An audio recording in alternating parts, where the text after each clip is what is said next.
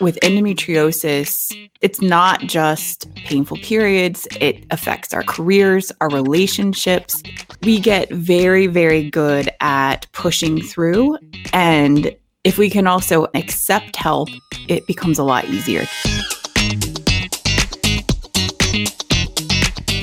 Welcome to the Exam Room Podcast, brought to you by the Physicians Committee. Hi, I am the weight loss champion, Chuck Carroll. Thank you so very much for raising your health IQ with us in more than 130 countries and healthy cities coast to coast.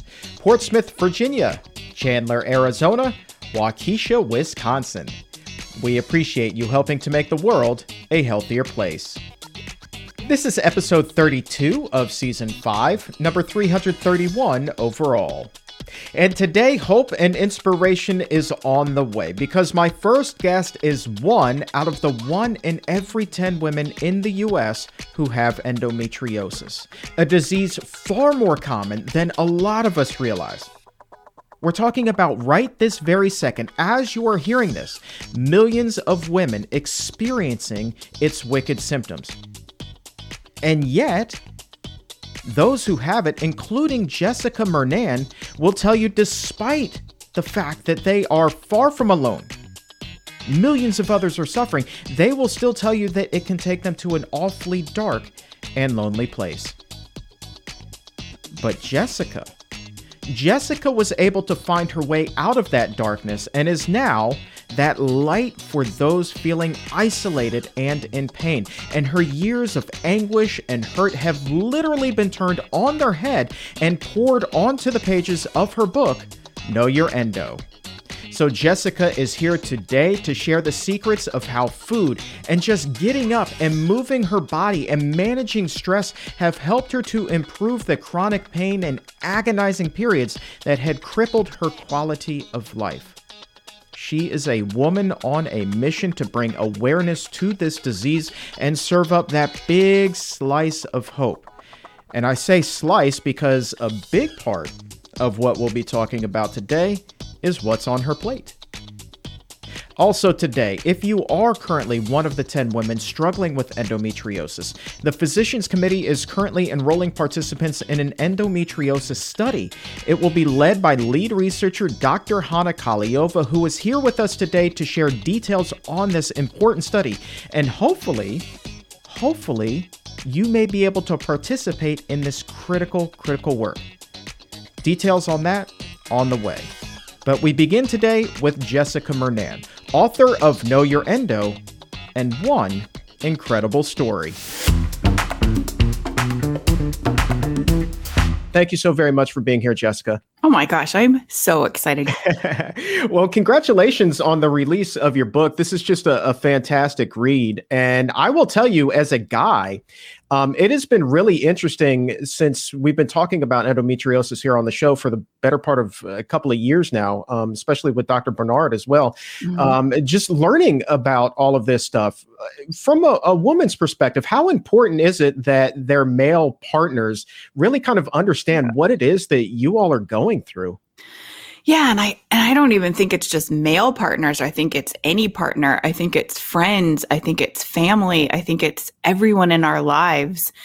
And it's so important because I think that with endometriosis, it's a full body condition. It's not just painful periods. It affects our careers, our relationships, our mental health.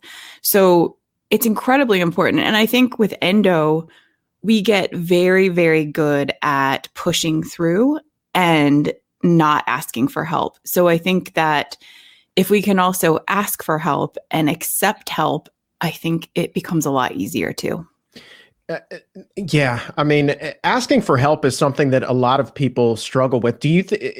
Why is it, especially with this in this condition, is it that so many people feel like they need to just kind of plow through it and deal with it on their own and be isolated about it?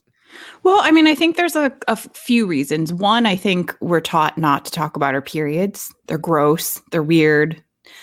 Only women have them. So I think that from a young age, we're taught not to talk about it. And second, I think that with endo, it impacts us every single month. and throughout the month. So I think that for myself, I got really good at like, I can't complain about this every day. Like fatigue is a huge issue for people with endo. And it feels, I don't know, you don't want to seem like a complainer. You don't want to seem, and I also think you don't want to focus on it so much, right? Like you want to live your life. So I think a lot of us just push through. It's like, well, there's nothing I can do about this. So I just need to plow through it, like you said. Yeah. Well, let's dive into your story. Let's offer some hope and inspiration so that somebody listening to this right now who is suffering in silence knows that they are not alone. Let's give them some tools to overcome. And let's start with that inspirational part. I use that word a lot because I just love the stories so much that are shared on this show, and yours is just going to be another one. And it's just incredible. So I want to hear from you about when you first started to notice some of these symptoms creeping in. When did you first notice that something was not quite right? Yeah. And I love that you say symptom, because I think symptom awareness with endo is one of the most important things that we can talk about, because so many of the symptoms are unrelated to our period. So, I had the whole list of symptoms. I had fatigue, GI issues, urinary issues, painful sex, painful periods. And so it's interesting because my mom also had significantly horrible periods, horrible fatigue, urinary issues, GI issues.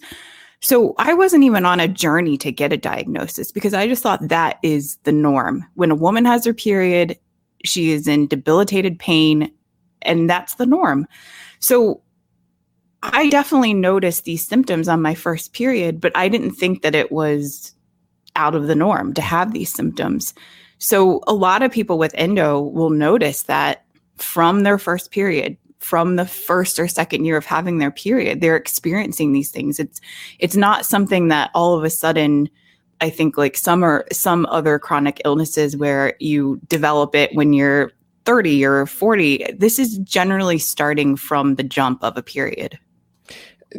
Did you talk about this at all with your friends? I know that we just mentioned like suffering in silence, but I found that when I was younger, at least, like my group of friends, we overshared everything. And so I'm just curious, like at that younger age, was this anything that you spoke about with your friends? No, because I just thought that this was normal. Like normal for me, right? And it's interesting because I was talking about this with someone the other day, and I was a curvy girl. I was, definitely called chubby a lot at school. And so I thought maybe this is just another thing that is different about me. Maybe this is another thing that maybe I would be made fun of for. And I just thought it was something that was unique to myself. And I did actually have a friend in high school that had really bad periods too. And so I'm like, oh, okay. So my best friend has really bad periods. My mom has really bad periods. This is normal. You brought self-esteem into it. Oh my gosh. Yeah, let's explore that. I mean, so you're in high school and that's insecurity central right there. And so you add this on top of it. What did this do to your self-esteem? Well, what's interesting is it wasn't until I really wrote this book that I've really struggled a lot with body dysmorphia since high school. And it really wasn't until I wrote this book that I started to connect body dysmorphia to my endo more. Because when you're, with endo, you definitely a lot of times have that distended belly. You have a lot of inflammation. And so writing this book, I'm like, oh, like when you're asked if you're pregnant every day because you wear anything remotely fitted, if you feel so uncomfortable in your body because it's so inflamed, because it's so bloated, of course you're going to start having distorted views of yourself. So when you say that self-esteem, I mean, it was huge, and not just the physicality of it, but bleeding through your pants in high school and having to tie a jean jacket around your waist as you walk through the hallway and hoping no one notices, and having GI issues, having to go to the bathroom all the time. Like, these are things that you're, even as adults, some people are very embarrassed about it. Think about doing that in high school. My gosh.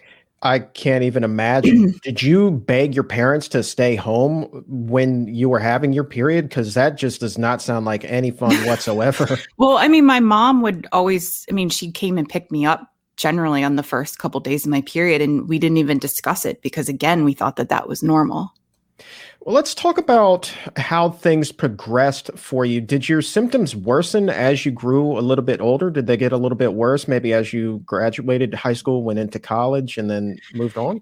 Yeah, I mean, they definitely got significantly worse. And I think, with endo, depending on where your lesions are growing, depending if you have ovarian cyst, depending on if you have endometriomas, which are called chocolate cysts that are full of blood.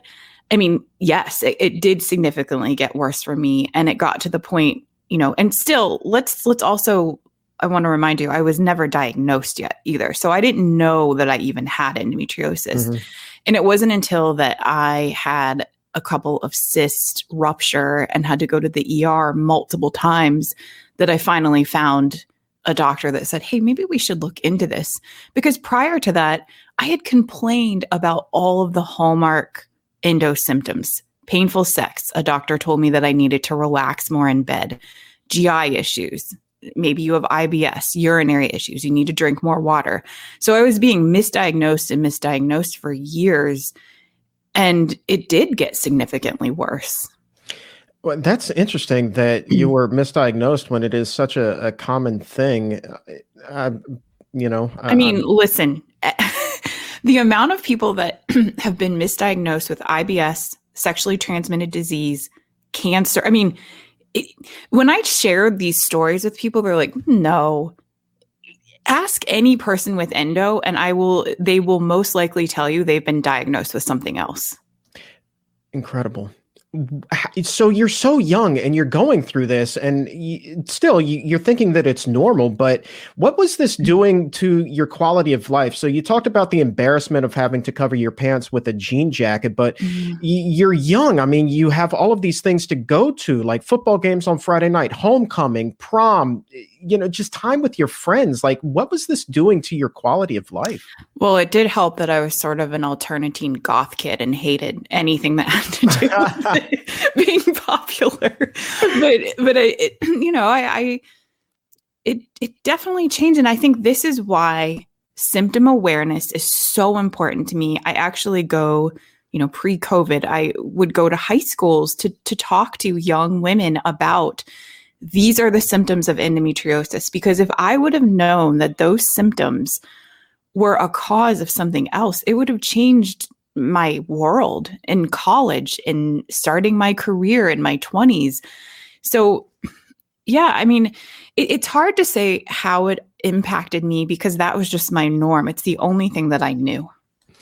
I would have never pegged you as a goth girl at all. You do not give off that aura whatsoever. My goodness. I had the bangs cut to here. I hung out with, girls with shaved heads and black. We wore lots of fishnets. Wow. Okay. We're learning. We're learning today. Goodness gracious. What we haven't talked about yet, though, is what your diet was like at this point. That's another thing that I've discovered over the course of the last 2 years when this has come up on the show is how intricately this can be linked to what it is that we're putting into our body. Yeah. I mean, I write so much about this in my first book. I mean, I grew up just like most Midwesterns, lots of meatloaf. My mom made this thing called hamburger pie, which was a layer of meatloaf, a layer of mashed potatoes, a layer of cheese, and a layer of ketchup, which makes me kind of want to vomit a little bit thinking about eating that now.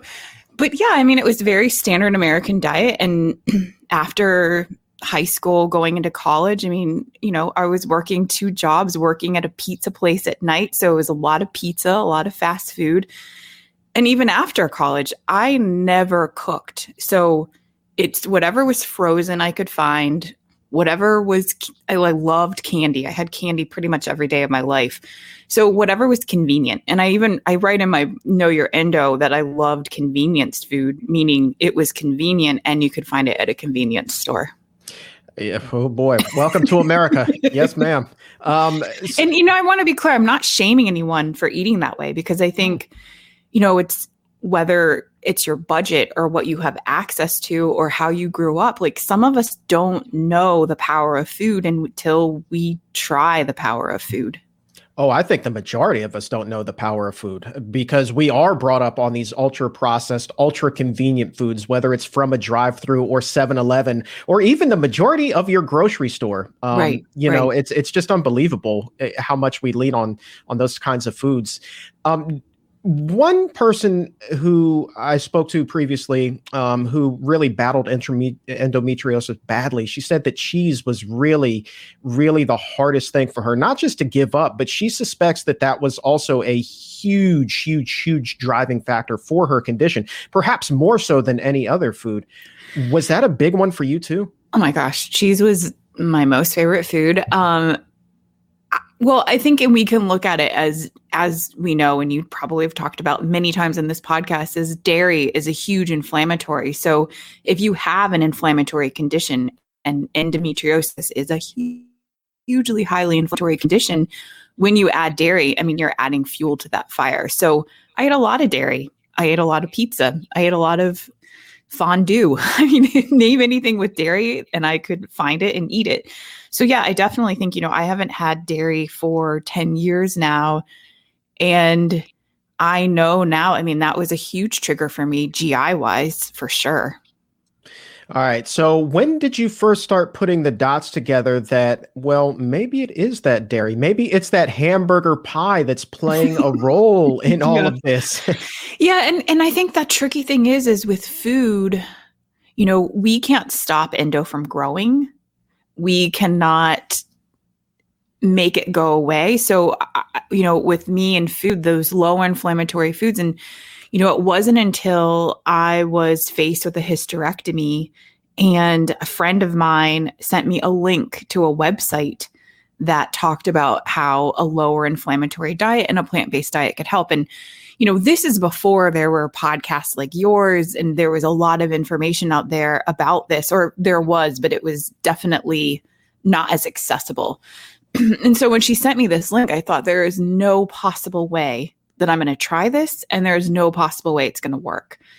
But I thought, I'm going to get this hysterectomy anyway, and my friend sent this to me, so I'll try it for a few weeks, see what happens.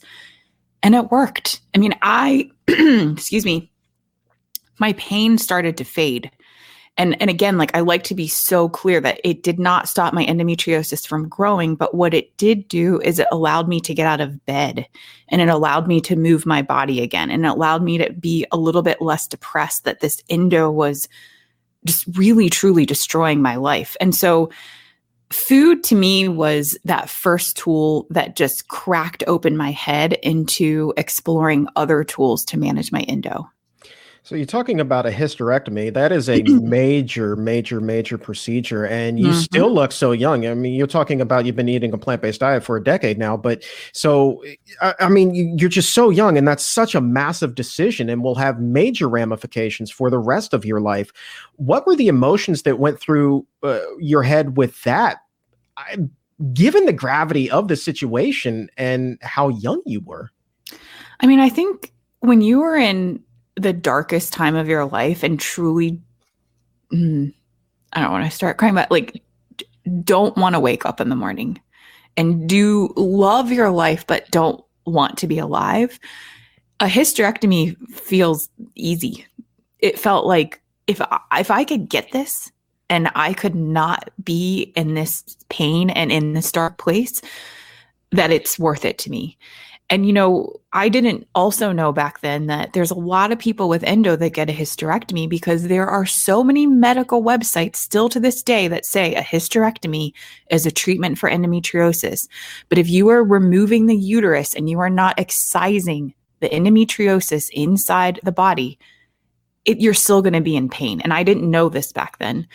So yeah, I mean, I also knew from a very young age that I didn't want pregnancy for my body. And I always say, I don't know if there was some sort of endo angels looking out for me that knew something that I didn't know about my fertility.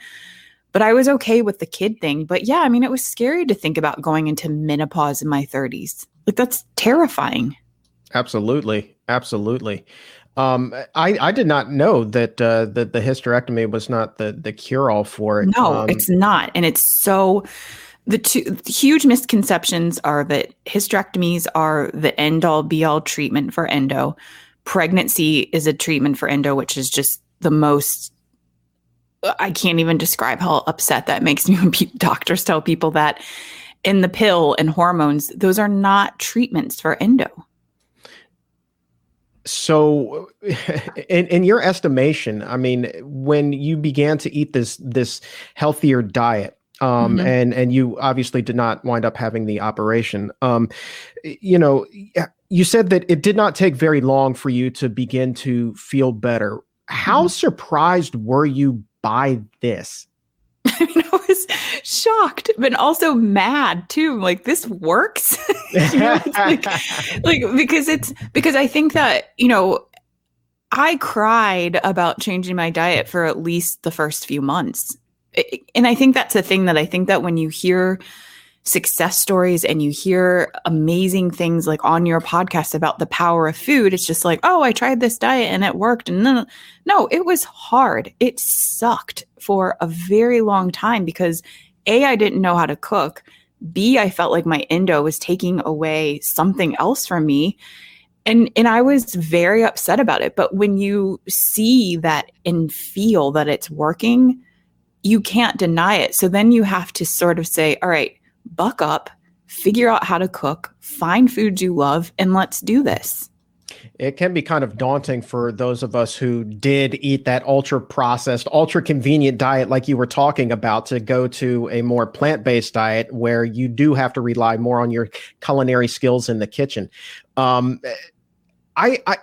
you're talking about endo taking something away from you, and that brings me back to the relationship that we have with food. During these times when you were in pain and you felt so sick, did you ever turn to food as a comfort, obviously not knowing that it was part of why you were in such crippling pain?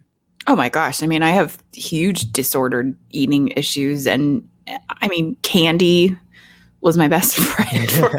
It's sad, but I definitely turn to food all the time as a coping mechanism. And I think even if you are eating an amazing, healthy, plant-based diet, that doesn't necessarily stop you from using food to cope either. So I guess somebody now may be watching or listening to this and they're like, okay, well, she was able to go from that grab and go diet to spending time in the kitchen. She learned how to cook. Let's try to give them some tips to walk them into that themselves, because it can be overwhelming. So what are some of the first things that you did to really become more comfortable in the kitchen? Well, and I share this in one part plant, but truly the first month I ate a corn tortilla with salsa on top, because that's all I knew how to make. Because when people tell me they cannot cook, I don't give them a pass on that, because I am someone that could not cook either. I couldn't even make a pot of rice without burning it. So I think what I would tell everyone to do, that I wish I would have done, find recipes that actually sound good to you, which I know sounds like duh, but I think that we see all of these plant-based healthy recipes online. It's like, I didn't want to eat steamed broccoli and brown rice. I wanted to have lasagna. So where is a lasagna that I can eat? And I have a really good lasagna in my cookbook. 1, finding recipes you like. 2, make them easy. You do not need to make like a 20-layer tiramisu situation. You can make 3-ingredient energy balls. Find things that don't take a lot of time. Like, if you don't love cooking or you're not sure how, find 20-minute or less recipes. I think that we just think that we have to romanticize and, make it we're the next Julia Child. Like, no, get in, get out. Like, I watch Netflix a lot while I'm cooking. I will talk to a friend. I listen to podcasts. I don't necessarily love to cook all the time, but I love how it makes me feel. And I love the fact that you referenced 3-ingredient energy balls. That was one of the first things my wife and I learned as well. Those things are amazing. Yes. And I think that's the thing is we think that we have to go just like full force because we see people on Instagram that have, for some reason, all the time in the day to make all of these things. And it's like, no, make it easy. Absolutely. Absolutely. We do tend as humans to overcomplicate everything. I mean, that's just kind of like human nature. And I love the KISS philosophy, keep it simple, stupid, right? So, like, let's just not reinvent the wheel. Let's go with what you know. Let's find those 3 ingredient recipes. And oh, by the way, you will find out that they are absolutely fantastic. It's unbelievable how good some of these things are. Yeah. And one more tip that I love so much, which is really so much of One Part Plant, is I talk about having your top 10 pantry staples. I have my top 10 because when I first went to the grocery store, I freaked the frick out because I'm like, I don't know what to buy. So now I know if I have veggie broth, nut butter, a little maple syrup, some tamari, some nutritional yeast. Like I have my top 10 that I know if I have those things and some vegetables, I can make something in 20 minutes or less. And when I run out of one of those top 10s, I make sure that it's stocked right away. Yeah, you mentioned maple syrup. So what are you doing now to satisfy that sweet tooth? You were a candy junkie there. What are you doing to satisfy the sweet tooth now and not be doubled over in pain? Well, I in Know Your Endo, I include a recipe that I wasn't quite sure if my editor would let me include it because it's called a cup of something. A cup of something? Okay, so it is a cup.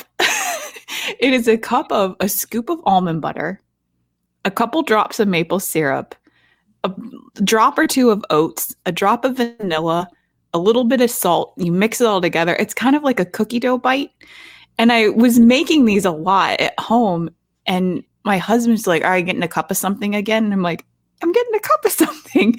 So I think it's just, is it Sour Patch Kids? No. But a cup of somethings, they don't make me feel so bad after. I love that. What is that? I don't know. It's a cup of something. Like that is fantastic. Oh my God. I love that so much. And it's so simple. I'm excited for you to try it tonight. You could add in a little cacao nibs or dark chocolate. Like you just kind of make it your own little cup of something. Oh, I'm going to have a cup of something here. And we're going to have a cup of something. And I'll tell you what, it's going to be something. It's going to be amazing. That's what it's going to be. I love that so much. And so you get creative and you're feeling better. And I think that one thing probably, led to another, you started to feel better physically, you get more comfortable in the kitchen. And before you know it, you're leading this completely different life, I would imagine. Yeah. And, I am leading a completely different life, but I do think it's also important to note, I still get cramps sometimes. My endo is not perfect at all times. I still sometimes have GI issues, but I am out of bed. I am moving my body. I am able to function within the world, be with my family and friends. And so I think what's so important with endometriosis is to really look at redefining or defining what your best is with endo. It's not what someone else's best is without endo. It's maybe not even someone's best with endo that's your friend. It's your best. And I think it's so important to remember where we've been and where we are now. It might not always be perfect, but if you can have more, I like to say, if you can have more good days than bad, you are winning with endo. Yeah, thank you so much for the realism there. I do worry sometimes that people's expectations with these kinds of things are a little bit higher than what reality may actually wind up being. But if we could quantify the improvement that you've seen, so on a pain scale, say previously you were at a 10 out of 10 in terms of pain, where would you say on those bad days that you do have now, where would you put yourself on that scale? Gosh, I definitely more of a 4.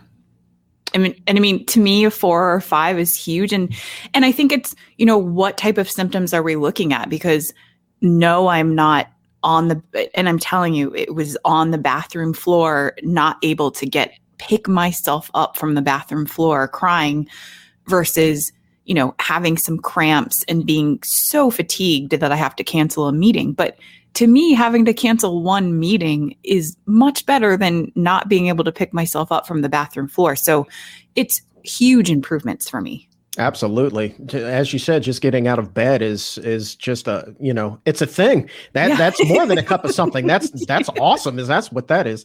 I guess let's kind of take it in a different direction. So we've talked a little bit about diet here and the role that has played, but another thing that you cover in the book is stress management. How important is that, would you say, in your overall recovery or management of endo? Oh my gosh, it's huge. And I mean, as we have seen, the research and studies show that increased stress can increase pain, right? So endo in itself can already be stressful. I think that we get stressed out about, not being there for our family and friends, not being able to go to work, like not being able to function. So it's stressful in itself. And then tack on the stress of the world, and we're completely stressed out. So in the book, I talk a lot about stress management and really show some of that research that is supporting it. But I also think it's important to note that I'm not talking about having to meditate twice a day if that's not your thing. Like for me, stress management is doing jigsaw puzzles. It's taking a walk without a podcast or music, just being able to really have a mindful walking experience. It's saying no to things that I don't want to do. So I think we can really introduce different types of stress management and not necessarily having to pay to go to an expensive meditation retreat for 2 weeks. I think that you just hit on the holy grail of recovery, no matter what the condition is. And I am dead serious. So people ask me a lot about weight loss and like, what is the key to doing it and keeping it off and staying on that healthier track long term. And I always tell them, I was like, it's about finding what works for you. There is no one size fits all for everybody. And when you do find something that works for you, it is just like the heavens above are shining down on you. And finally everything clicks into place. And they're like, well, how do I find that? Like, how does somebody find that from your experience? How do you convey that to somebody? Yeah, well, I mean, in the book, we talk about 10 different types of stress management. I mean, like I mentioned, jigsaw puzzles are one that I really love. I think it's, really start to exploring, what is your body attracted to? Like, what is your mind attracted to? What do you do after? And you're like, wow, I feel a little bit better because, we have seen some research and studies show that people that have been through significant long-term stress and have significant unresolved trauma, sometimes meditation can actually bring more anxiety to them. It can make them feel more stressful because of those breath patterns. So if you are feeling anxious and do not feel good meditating, don't meditate. No matter how many people tell you how great meditation is, find something that feels good for you. And I always love to tell people to go back and think about what they loved doing as a child. Is it coloring? Is it just jumping on a trampoline outside? Like, I think that we can kind of tap into things that we might not think about that brought us joy now, but like what brought us joy before we had all the stress that we have. Absolutely. That is so well put. And one of the things that I also tell people, I was like, look, there is no one size fits all, but there's a lot of good advice out there. So if you hear something that might be of interest to you from one person, you take that. And then there's something over here and you take that. And there's some more over here. Let me take a couple of helpings of that. And so you're not reinventing the wheel per se, but you're putting together your own unique wheel. And then it's the best wheel for you. And that's how you really get the opportunity to move forward in the best light possible, feeling the best way possible, setting yourself up for success long-term because you've built something that is your own while still not reinventing the wheel. So it's not quite as daunting of a task as people realized. And it can actually be a lot of fun. Yeah. And as much as it's like, take something from this person, take something from this person. Also, what if you just shut everybody out and you just focused on you?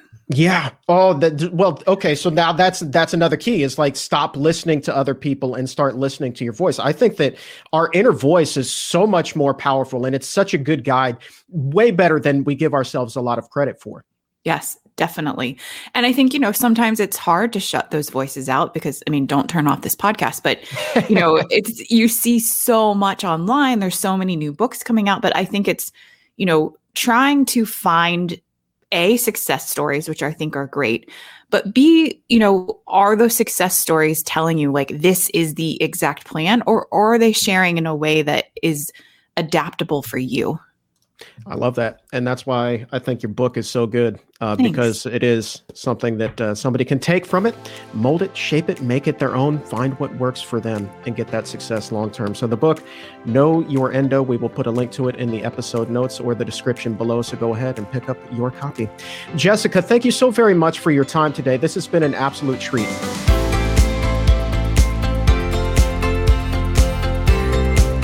I wanted to share a comment with you that someone left under Jessica's interview on our YouTube channel. This person said, "Everything Jessica shared hit me like thunder, and I almost cried. It's really hard. Nobody understands how I feel and suffer. I've been blaming myself, saying that I'm weaker and more incompetent than other women who don't have symptoms like mine." But her story absolutely made my day. And so to that woman, I am so glad that you found that interview, and I hope that it is the first step on your journey back to health. And really, that is the power of this show. That's what it's all about, right? We talk about this from time to time. It's about helping to lift each other up and raising our health IQs together and improving our quality of life no matter what the condition is. We are always trying to find a healthier way. And so with so many people out there struggling with their health, I have a favor to ask of you. If you have not already done so, please subscribe to the Exam Room Podcast by the Physicians Committee on Apple Podcast or on Spotify, wherever it is that you get your shows. And when you subscribe, please also leave that 5-star rating. Because when you do that, you are literally helping to get this information to those who feel alone and isolated and are in pain and just searching for a way out. It helps them in their darkest hour find this show and the information that they have so long been looking for. During the interview with Jessica today, it was really important to hear how she was talking about how big of a role stress plays in this disease as well.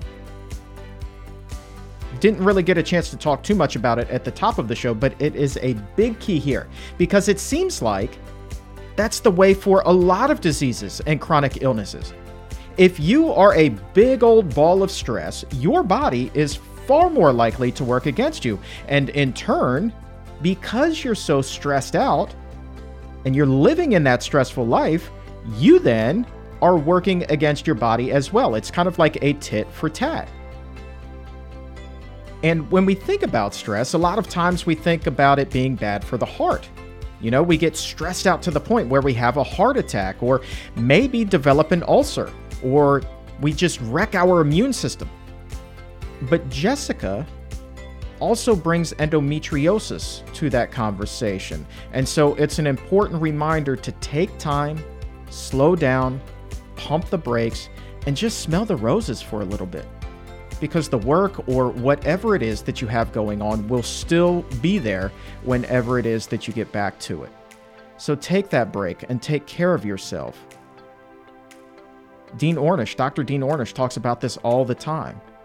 And I know that it's easier said than done, but is it ever important? Let's move on now. It's not just 1 out of every 10 women in the U.S. who have endometriosis. It is an estimated 200 million women worldwide who have it right now. But in addition to Jessica's story, there is more hope to be had, because the Physicians Committee is about to conduct a study on endometriosis, and we will be looking at how much food can help. We're talking about eating a proper diet here. We have a lot of anecdotal stories and evidence, but now we are looking for scientific facts, cold, hard data, and we need your help to make that happen. So Dr. Hana Kaliova, the lead researcher, she is here with us today. And she and her team are in need of women with endometriosis to take part in this study. Let's take a minute here with Dr. Kaliova, learn a little bit more about this condition and whether you might be a good fit for the research.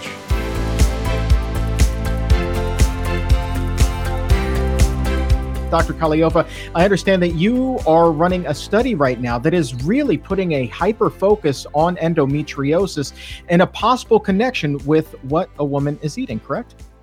That's exactly right, Chuck. Thank you so much for having me today.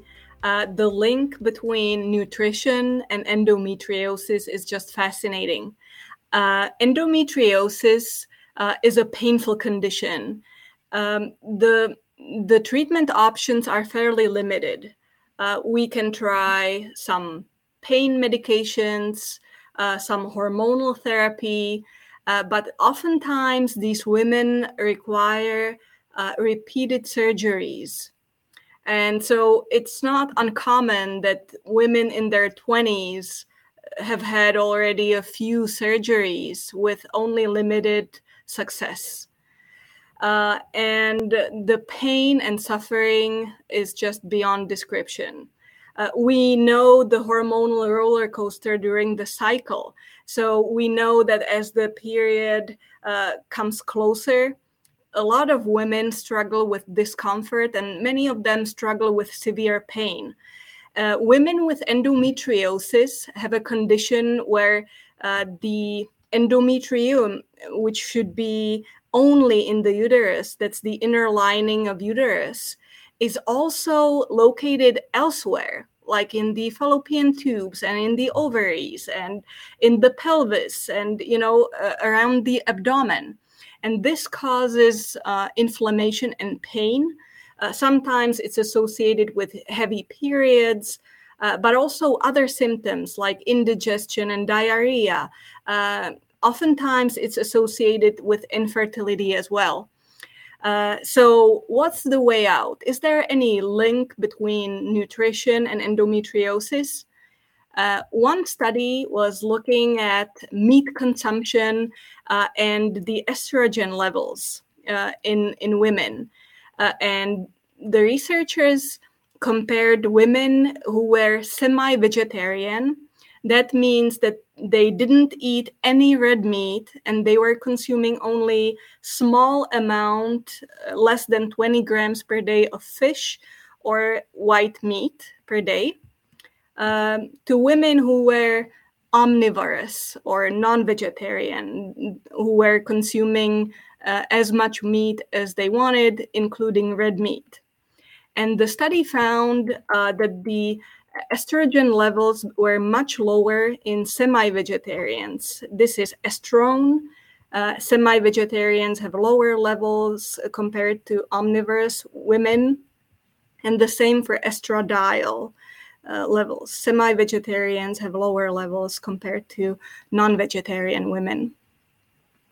For women who think, well, okay, I can live without red meat, I'll just eat more donuts, I have some bad news. Another study found out that trans saturated fat, which is the fat that's oftentimes used in sweets such as donuts or other treats, although due to regulations, the trans fats should not be as prevalent as they used to be. Trans fat is also associated with a higher risk of endometriosis. On the bright side, if you eat a lot of fruit, fruit fiber decreases the risk of endometriosis by 11%, and the fiber contained in grains, cereal fiber, reduces the risk of endometriosis by 10%. So there seem to be some clear links between nutrition and endometriosis. But you may be wondering, okay, so how exactly do I put all these pieces together? Like if I, let's say, skip meat, if I don't eat donuts, if I eat a lot of fruit and a lot of cereal or a lot of grains, is that enough? Well, the answer is, we cannot put these pieces together just yet because there's a few pieces missing. And that's exactly why we're recruiting for a study right now, and you can be a part of it. we'd like to bring more light into this topic. So check out our website at pcrm.org/endometriosis or endoresearch.org. The study that we're conducting is comparing a usual diet with a low-fat vegan diet that consists of fruits and vegetables and grains and legumes for 12 weeks. And what can you expect if you participate in the study? You will get weekly meetings over Zoom, one-on-one meetings with our dietitians, and also lab work at baseline and at week 12.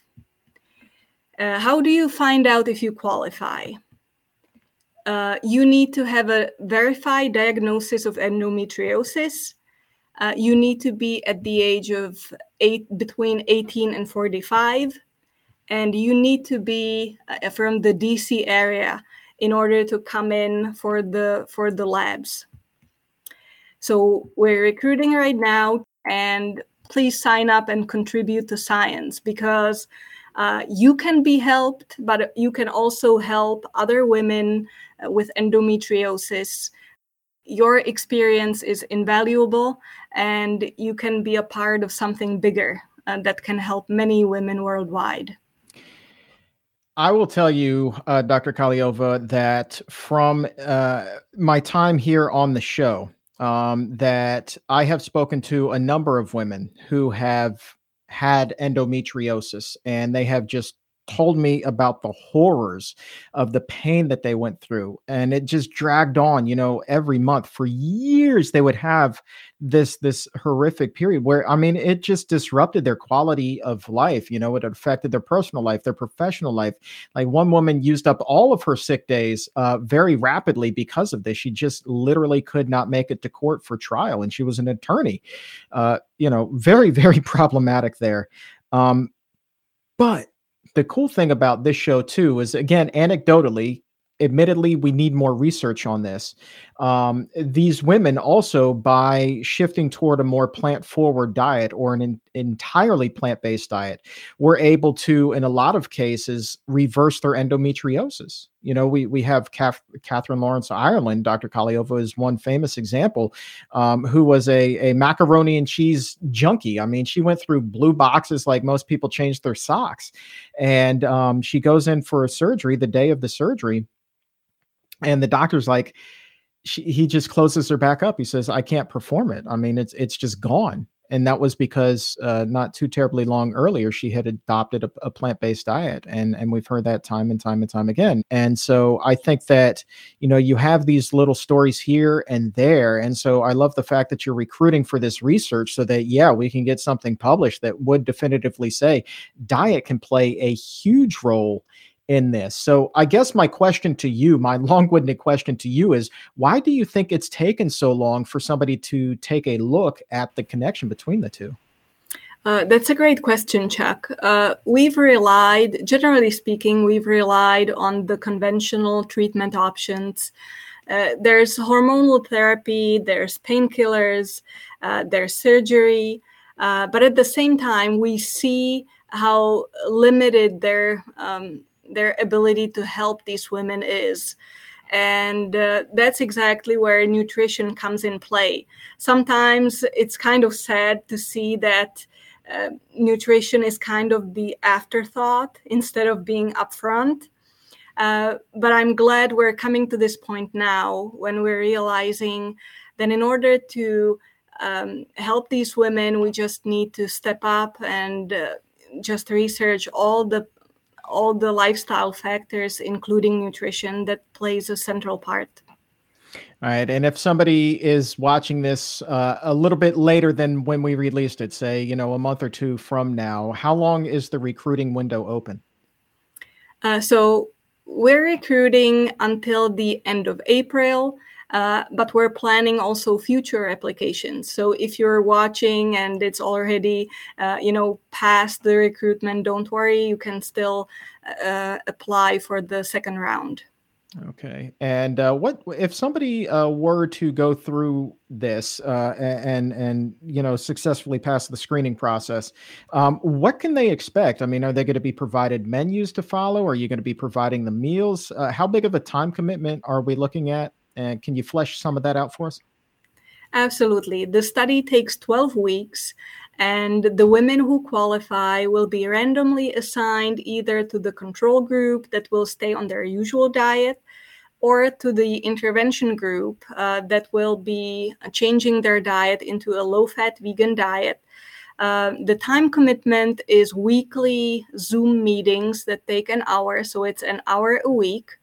A meeting with a dietitian, and just changing their overall lifestyle, getting some recipes, getting the labs at baseline, and after 12 weeks. That's for all women. And some women may also feel, well, I would only do it if I'm in the vegan group. But in order to perform the study and conduct it in a good way, we need it to be a randomized controlled trial. And the control group plays an important role too. And the women in the control group will also get the diet at the end of the 12 weeks. So no matter which group you will be in, we will tell you how to do this kind of dietary intervention. Dr. Kaliova, thank you so very much for taking the time today, and best of luck with the research. Thanks for having me, Chuck.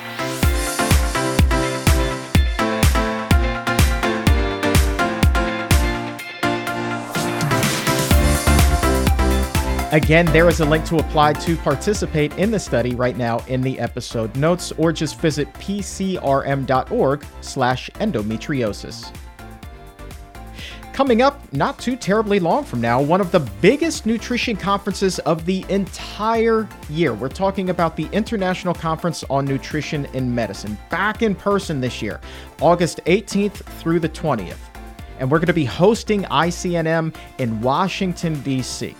So over the course of those 3 days, there will be more than 30 speakers presenting the latest nutrition research that will raise your health IQ higher than ever. And oh, by the way, the food there is going to be fantastic as well. So here is just a few of the speakers who will be joining us this year.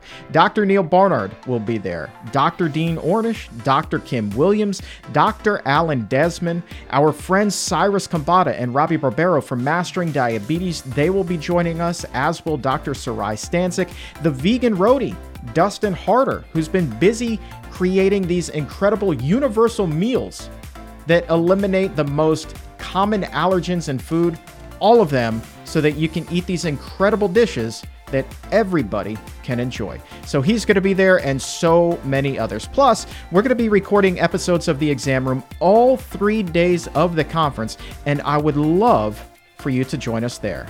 So please visit pcrm.org/ICNM for complete details and to save your seat. Space is limited, so do that today. There are special rates available for students, Food for Life instructors, and even some health professionals. Plus, if you need continuing education credits, those are available too. So pcrm.org/ICNM, or just click the link in the episode notes to reserve your seat today. But hurry, space is limited. And for today, that is going to wrap things up. I want to say thank you one more time to Jessica Murnane for sharing her story with us, and also Dr. Hana Kaliova for bringing us up to speed on this incredible research that she's about to embark on. And for everyone at the Physicians Committee, I am the weight loss champion, Chuck Carroll. Thank you so very much for listening. And remember, as always, keep it plant-based.